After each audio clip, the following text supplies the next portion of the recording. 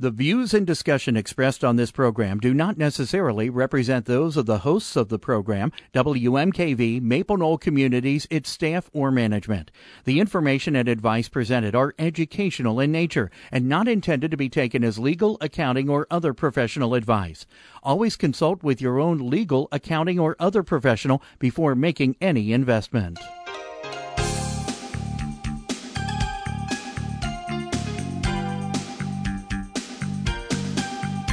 Welcome to Real Life Real Estate Investing, a show to help you gain financial freedom by investing in real estate. Brought to you by the Real Estate Investors Association of Cincinnati and the Ohio Real Estate Investors Association. You're listening to Real Life Real Estate Investing on 89.3 FM WMKV. And now your host, Vena Jones-Cox. Good afternoon. This is Jim Shapiro filling in for Vena Jones-Cox. Vena is doing a wholesale academy, I think down in Knoxville. Is that? I thought it was Nashville. Nashville, not Knoxville. Nashville. I can never quite say it the way you're supposed to. So I'm filling in today, and I'm pleased to be here. I've got a great guest. Actually, it's the same guest I had the last time I sat in on the show, but a totally different topic. My guest today is Bob Dressman with HeritageRent.com. Bob has been a full-time investor since 1991. He's been a principal in over 1,000 real estate transactions with single-family, multifamily, commercial, defaulted and performing notes, and he's done hard money lending. So he brings a lot of experience. He's currently a principal in Restructure Opportunity Fund, LLC, which is an enterprise he's doing together with Vena and HeritageRent.com. He's a summa cum laude graduate of Miami University with a degree in economics, and he was recently featured in the Cincinnati Business Courier in an article about investors using private funding to acquire real estate. Welcome, Bob. Good afternoon, Jim. Nice to have you. This time we should be able to have a little more. Our last guest was another fellow. I won't bring up names and topics, but he was a hard person to work with because he kind of talked nonstop. We barely got a word in. I had to interrupt him a couple times. So today, Bob will have a lot more time to hear his thoughts on our topic today. Our topic today, Bob, I understand you've been doing a program where you're buying kind of handyman special type properties and selling them almost as is with seller financing to homeowners who will take them as is, fix them up and live in them.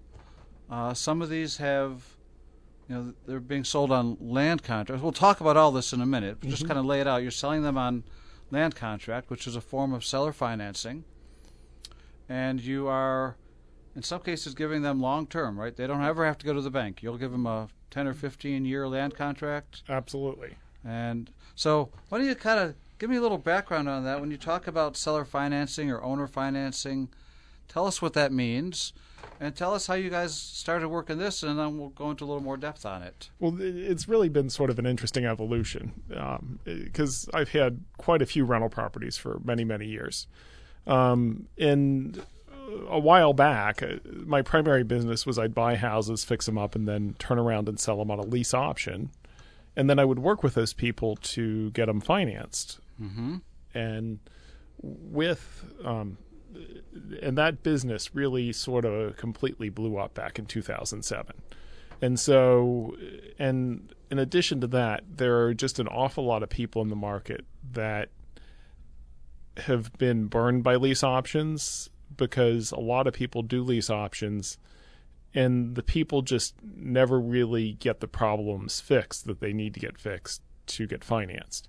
And so a lease option is only good for somebody that has a very temporary problem and is most likely going to get that fixed in a short period of time. And so what happened is I had all these houses that I'd essentially been renting out, but I was really getting tired of sort of the rental game. And a lot of times when people rent houses, they don't treat them real well. They tend to be professional tenants. And so we sort of evolved into this now that we're selling a lot of the properties on a land contract. And so with these houses, we'll typically if it's not something that I already own, we'll typically buy them anywhere from $5,000 to $25,000 or $30,000. A lot of times we'll just sell them the way they sit. Occasionally we might do some work to some of the mechanical systems that seem to be more problematic for people. But, I've sold houses that didn't have any plumbing or electric, and the people seem to be perfectly content with that and able to get that done. As much as plumbing and electric theft is common, most of the time plumbing is fairly easy to put back. But that's neither here nor there. So the land contract versus the lease option, what are the real differences for help our listeners understand why you've picked one and what the rationale is? Well, when I talk to people and I'm explaining what it is to a prospective tenant, I always say, there are various forms of ownership of real estate. On the one extreme, and probably the best form of ownership for somebody, is that you own a house free and clear, no mortgage, and the house is yours, and your only obligation then is your taxes. Mm-hmm. Then a step down from that would be to own the house with a mortgage. And so, you own the house, but if you don't make your payments, the bank's taking the house back. Right. And then a step down from that is a land contract. Now, with a land contract, I'd say it's not quite as good a form of ownership as a mortgage, but in a lot of ways it's very, very similar. The big difference between a land contract and a mortgage is that with a land contract, the deed doesn't go into the buyer's name until they actually pay the house off. But from a buyer's perspective with a land contract, they get all the benefits of ownership. It's their house. They can do whatever they want to it. They can fix it. They can sell it. They get the tax benefits, so they get to deduct the mortgage interest and property taxes. And so it's, for somebody who doesn't qualify for a conventional mortgage through a bank, it's probably the next best thing. And then a step down from that would be a lease option. And then a step down from that would be a lease. Now, as the perspective of somebody who's selling a house to somebody, with a lease, it typically in Ohio is going to take about a month or so to get somebody out who doesn't pay. Now, with a land contract, that's going to get stretched out probably another 30 days. So it's going to take 2 months, assuming the person has less than 20% worth of paid-in equity and has been in the house for less than 5 years.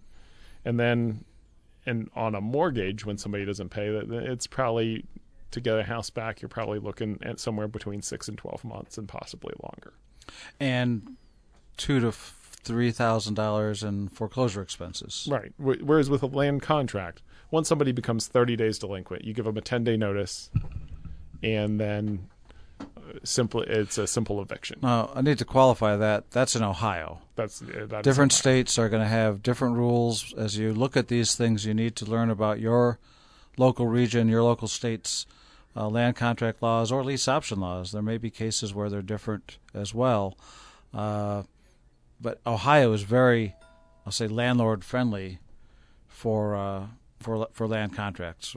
That's correct. And just as an example, I know Kentucky, essentially with a land contract, there's no difference between a land contract and a mortgage in terms of somebody doesn't pay, so you have to foreclose. So foreclosure.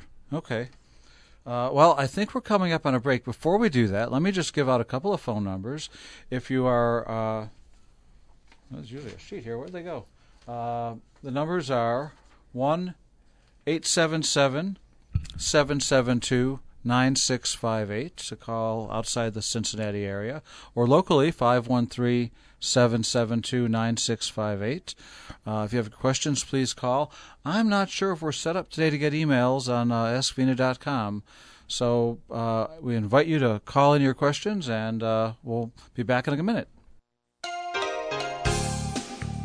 Hi, and welcome back to Real Life Real Estate Investing with Jim Shapiro, filling in for Vena Jones-Cox, and my guest today, Bob Dressman. We're talking about Bob's program of work for equity, I guess is one way to call it. Absolutely. Selling homes with needing work with seller financing. What sort of properties are you targeting for, in areas and price range? What kind of, what's your target market? It tends, I have sort of two target markets. One is I'm converting some of my rentals, and those were typically houses that would rent somewhere from between $600 and $1,200 a month.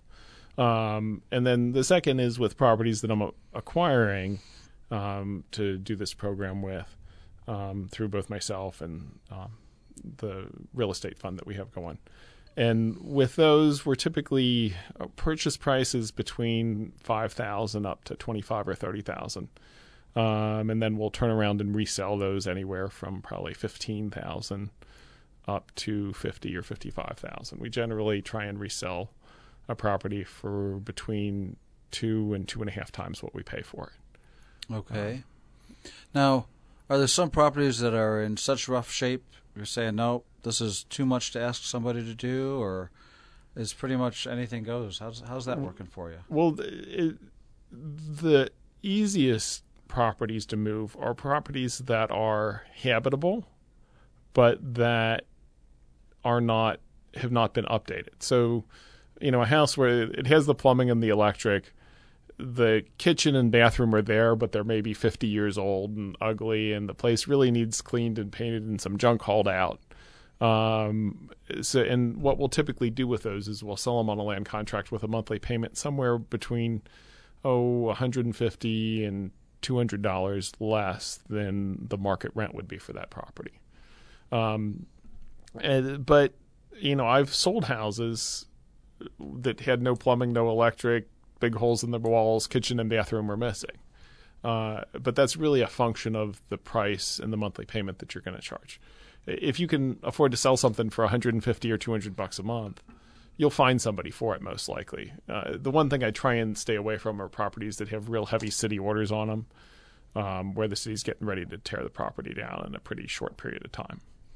That's going to tend to also require city inspections and building permits and all kinds of extra, somewhat onerous requirements on that buyer, so I can understand that. Yeah, now the interesting thing is that it seems like when the city's dealing with an owner-occupant, they're a lot easier to get along with than they are if they're dealing with me.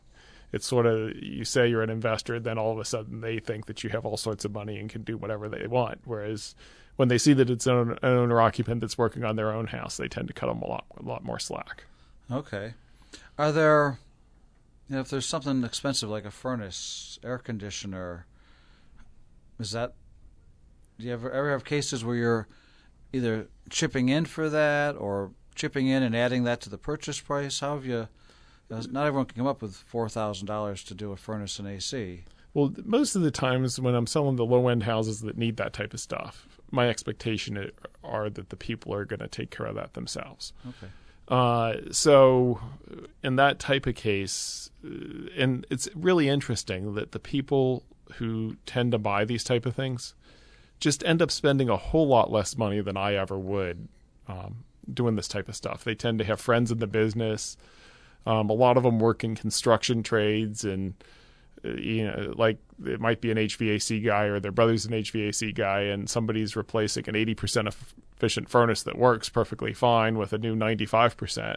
And so they end up getting that furnace for free, and their brother-in-law helps them put it in, and it seems to work real well. Now, if I have somebody that I've had these that back when they were doing the low-income or the first-time home buyer tax credit, I had some tenants that I sold houses to on land contract. And with those type of people, if it's just beyond their ability to deal with, at times I would chip in and, I want them to feel some of the pain and to, really be working with me, but I don't want to hang them out to dry either. I did about 8 or 9 of those first-time homebuyer tax credit sales, and I think 2 actually ended up buying. So that we found that was not selling to tenants who have a tenant mentality. I think the difference is you're really targeting someone who wants to be a homeowner and is willing to put some effort in, rather than a tenant who made it easy for them to become a homeowner And yet they still had a tenant mentality. That's absolutely correct. I still have quite a few people that I sold houses to on the first-time homebuyer tax credit, and it seemed like with them they either took hold or they didn't. Now with this program, we tend to get low down payments because most of these people just don't have any money. Right. But I really don't want the house to be in too good a condition because I want them to have to do something so that they have some emotional investment in the property. Now, the other really interesting thing is when I'm selling a house on a land contract versus leasing it out, is just the quality of people I get is lots and lots and lots better than I would get just trying to rent a house out. It seems like there are a lot of people out there that, either were homeowners at one point and really believe in homeownership, and they've had just issues that really stop them from doing that, and sort of with the current financing climate, they just can't, unless you're perfect, you're not getting a loan now. But there are plenty of people that, in my eyes, compared to a lot of the tenants I normally deal with, are just really, really good. People that have been on their jobs for long periods of time, people that have been in their current residence for a long period of time, people that really have the skills and are excited about this whole prospect. And so it's just sort of a breath of fresh air to sort of deal with a better quality of person. Sounds refreshing to me. I'm a property manager, and I'm not getting, we're looking at the same thing. We're following some of your footsteps there, and I've got some of Venus properties I'm working with. And it's, we're finding a little bit of difference. Are the neighborhoods you're targeting, what sort of neighborhoods? Is it in our city, Evanston or North Side? Are there some areas that you're getting better, or is it really all over the board? It's really low income to blue collar to maybe slightly above blue collar type of neighborhoods. So, and this type of thing would work in higher priced neighborhoods. It's just the margins aren't there. If we're looking to, buy a house for 10 and resell it for 20 or 25, that works pretty well on a cash flow basis and ends up being a good deal for the people because they end up making a lower monthly payment than they would otherwise. Right. And they end up owning the house in 10 or 15 years, whereas they'd be renting for the rest of their life. The numbers just don't work as well when you're dealing with a house that you're paying $50, $75 for, because there's sort of an interesting phenomena in the rental market that has existed for a long period of time, is that a lower priced range house rents for a much higher percentage of its value than a higher priced house does. So if you have a house that you buy for $10,000, you can probably rent that for $595 a month. Whereas if you have a house that you buy for $200,000, you can probably only rent that for maybe $1,200, $1,300, $1,400 a month. Part of that is in Cincinnati. Once you get over $995, our market really changes. We're not anywhere near the 1% of value that I know other communities, other cities talk about. So you're right, a $200,000 house here might rent for $1,200. In other cities, a $200,000 house people expect to rent for $2,000 a month. And my higher end houses that I manage, they're all down $200, $300, $400 a month rent over what they were getting 5 years ago. Yeah, I don't deal with many of those. So most of the ones I have like that are sellers who wanted to sell, had to sell, couldn't sell, are no longer living in the house. Yeah, and they turned it into a rental, and they used to get $1,895, and now we're getting $1,400. So let's talk about those buyers you're getting. How are you marketing for them? What's your target there? Your techniques? I have a cloud-based property management software, and we'll upload pictures and video to that software program. It'll then replicate the house to like 50 different sites on the internet. And then but the primary way that we really get people is we run an ad on Craigslist. Now, it's a little bit tricky because your real target market for this are people who think they want to rent a house. Because the people who are going to qualify for this program would never even think to look under houses for sale. And so, but the trick is with Craigslist terms of service, you can't say, well, why would you rent when you can buy this house? Because that'll get you kicked off. So what we'll typically do is say something in the ad like, well, we normally rent this house for $795, but we've reduced it to $595 to find somebody who's willing to take care of the work the house needs and handle the repairs as they come up. And from there, we then direct them to and the trick is when you do that, in the rental market, things are very price sensitive. And so if you have a house that would normally rent for $795 and you advertise it for $595, your phone is going to just blow up. Right. And so, whereas you might normally get 5 or 10 calls a day on that ad, you might very well get 100. And so you need to find some way to sort of pre-screen those people. So we'll do one of two things. One is we redirect them to our website where we have a more detailed explanation of the program. The second is that for the phone number, we actually send them to a voicemail box where we have probably a 2 to 3 minute description of our whole program that explains, hey, the house really needs work. We're selling it with owner financing, and you can end up owning it in 10 years. But the thing is, since you own it, you're going to have to handle the repairs. All right. Well, we're going to come back to that in a minute, but we're time for another quick break here. If you, again, we're looking for callers. If you have any callers would like to come in and ask us some questions, please call us at outside the Cincinnati area, 1-877-772-9658, or locally, 513-772-9658. Good afternoon and welcome back to Real Life Real Estate. This is Jim Shapiro filling in for Vena Jones-Cox, here today with Bob Dressman. Before we get back to our topic, and I've got a caller, Justin, I'll be right with you to hear your question. Real Life Real Estate is sponsored by RIA of Greater Cincinnati. We've got a couple things going on. This Saturday, we've got an all-day workshop from 9 to 5 on landlording made easy with Jesse Brewer. He's a local property manager and investor. You can get more information about that at the CincinnatiRIA.com website. Look for the upcoming Saturday session.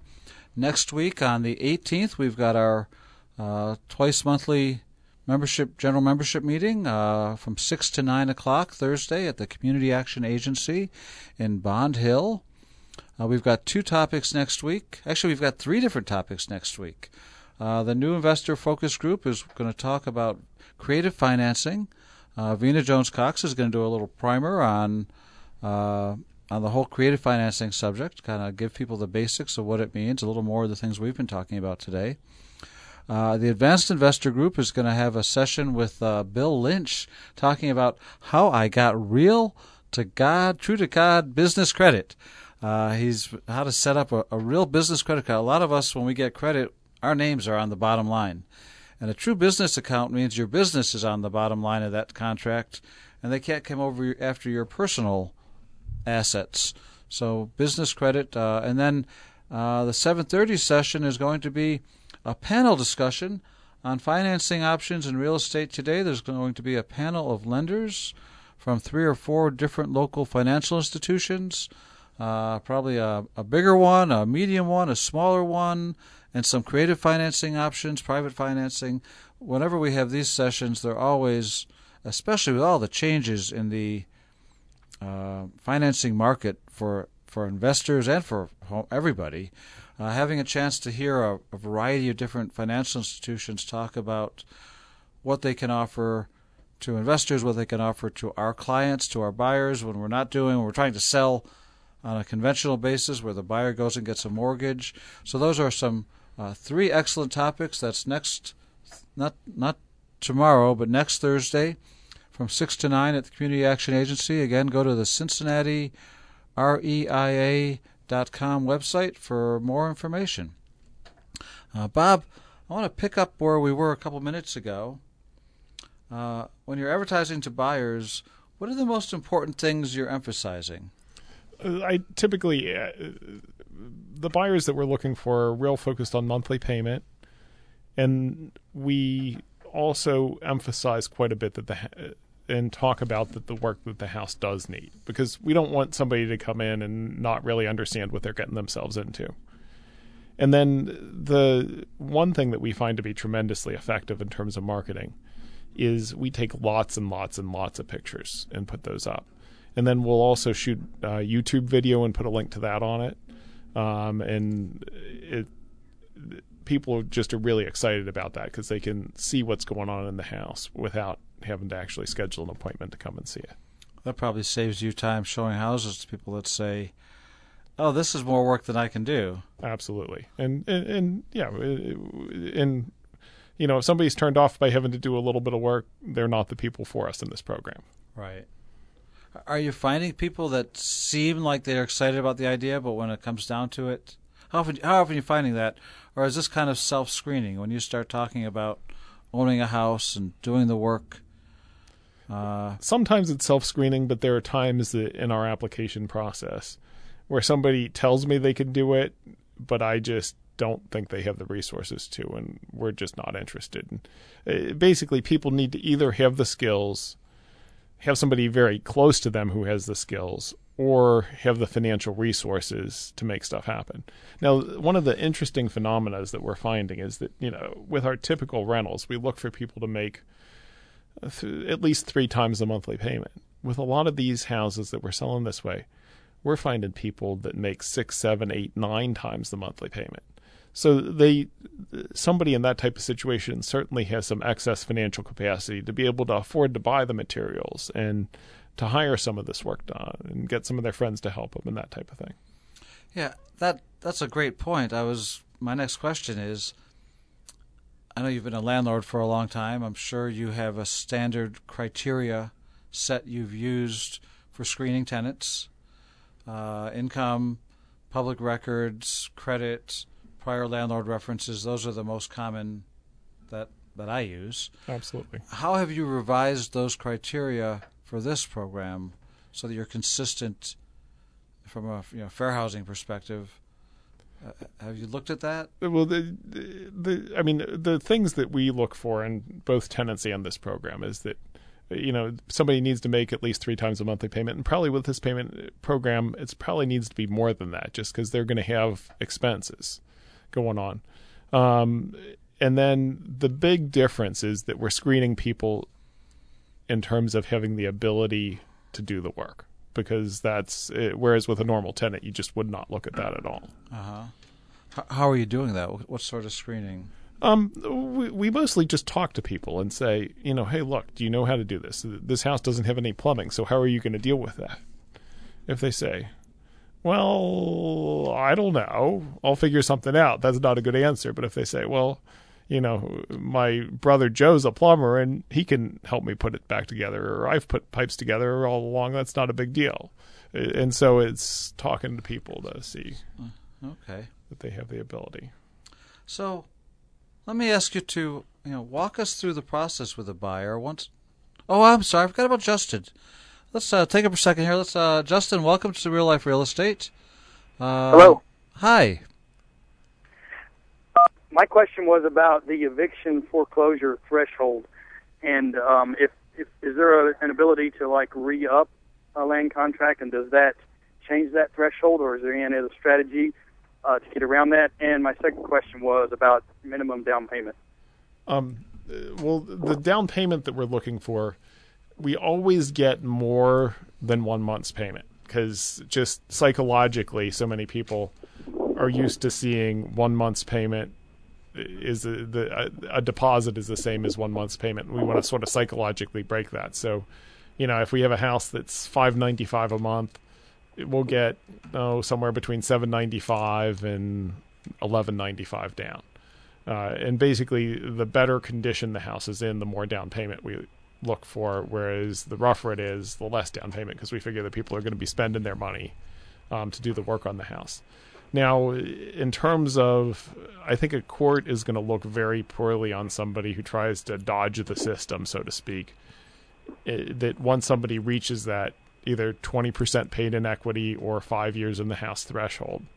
So my advice is, now the flip side of that is that if somebody's paid you on time every month for 5 years, or that you had a house that you bought for 10 and sold them for 25, and they've paid $5,000 worth of the principal down, at that point, having to foreclose, although it's unpleasant is not the end of the world. You're not really completely losing out. Now, but whenever somebody's running into those sort of things, the legal way of doing things is probably always the least effective in what you don't want to do. The first step is to go knock on their door, talk to them, say, look, this just isn't working out. You can't make your payments. We don't want to have to sue you. And Ohio also has a law that if somebody doesn't make the payments on a land contract, they not only have to make up and they end up getting either foreclosed on or taken through eviction court, depending on where in the process it is. They're liable not only for the payments they didn't make, but for the fair market rent less the payments they've made for the whole time. So if they've been there for 5 years and fair market rent's $200 a month more than they've been paying, that's $12,000 that you can go after them for. And so that sort of gives you a stick to go after the people and say, look, you're better off just to move out and rescind the land contract. We'll give you a couple weeks, but why don't you find a different place to live?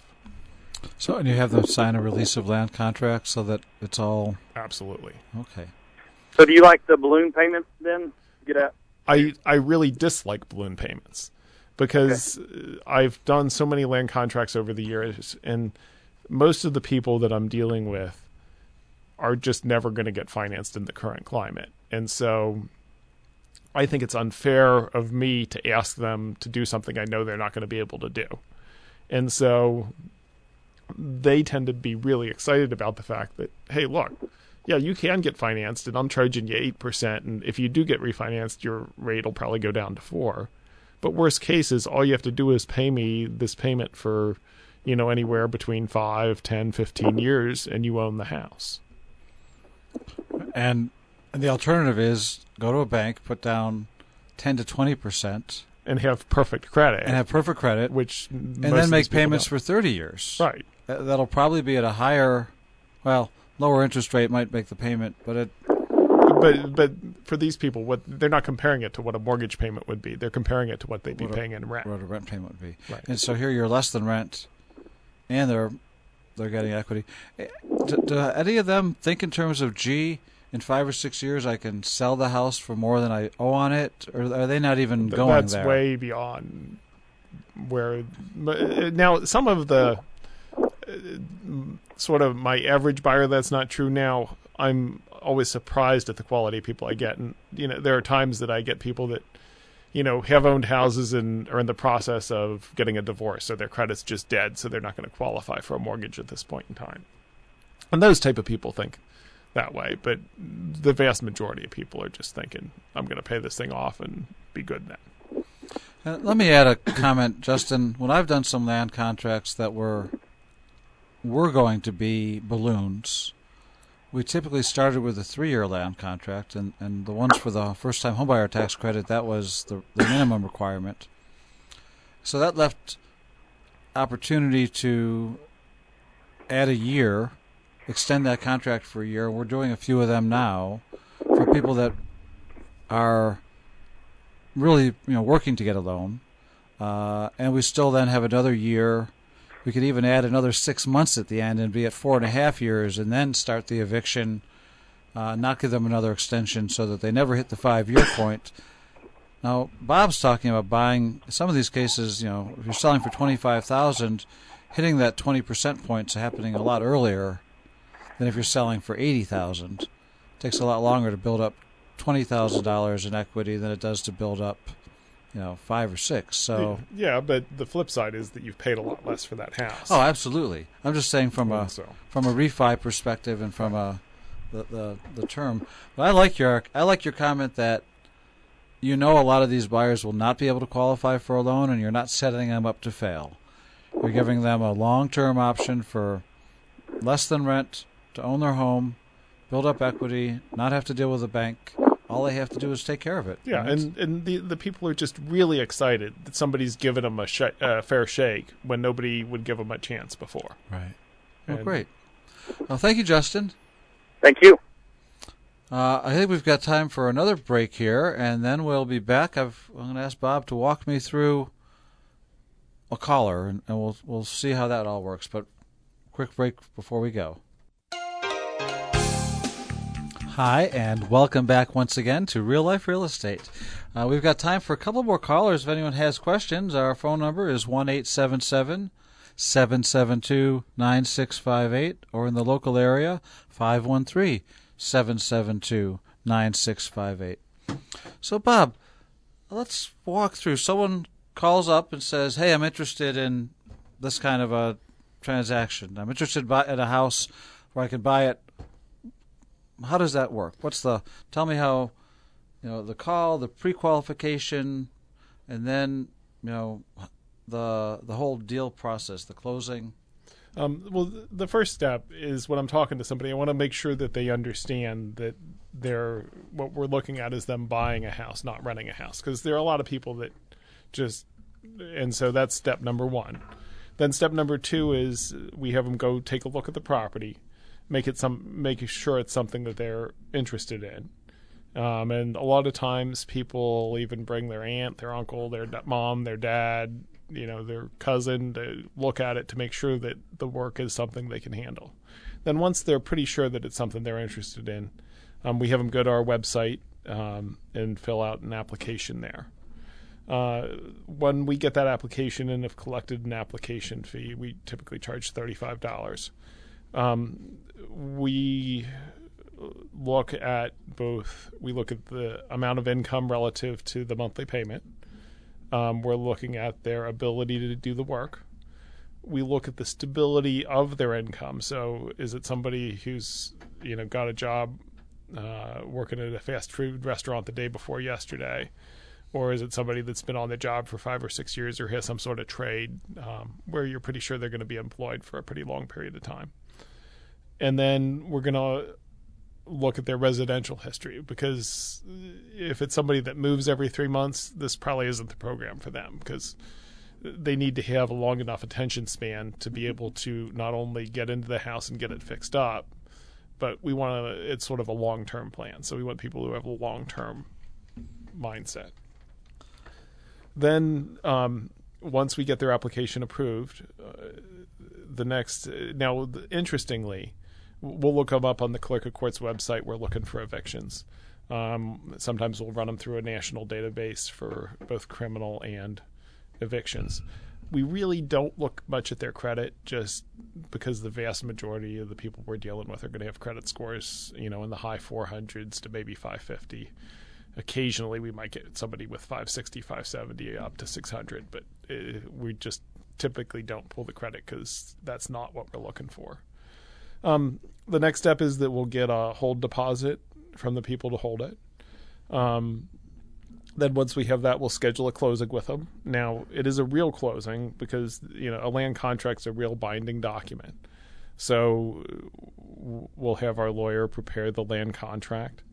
We do a HUD-1 settlement statement. Then we also do a disclosure that says, look, you're buying this house. If it breaks, you have to fix it. We typically escrow for the taxes and the insurance. So it explains that if the taxes go up, their payment can go up. It explains that we get just a basic insurance policy, but it's really to their benefit to get a better homeowner's policy. Then we sign the paperwork and they get to fixing the house up. You record the land contracts? Absolutely. That's required in Ohio. Yes. How does that protect? That protects the buyer. Does that also offer value to you? Well, in terms of, I've had cases with when the city starts fussing about something that's wrong with a house. That if it's an unrecorded land contract, they're coming after me. Whereas if it's recorded frequently, they'll go after the buyer to get them to do it. If it's not recorded, it's really not legal. Yeah, well, another thing, too, in terms of them being able to refinance it, which is certainly a benefit to me, a recorded land contract adds more credence to what's really going on.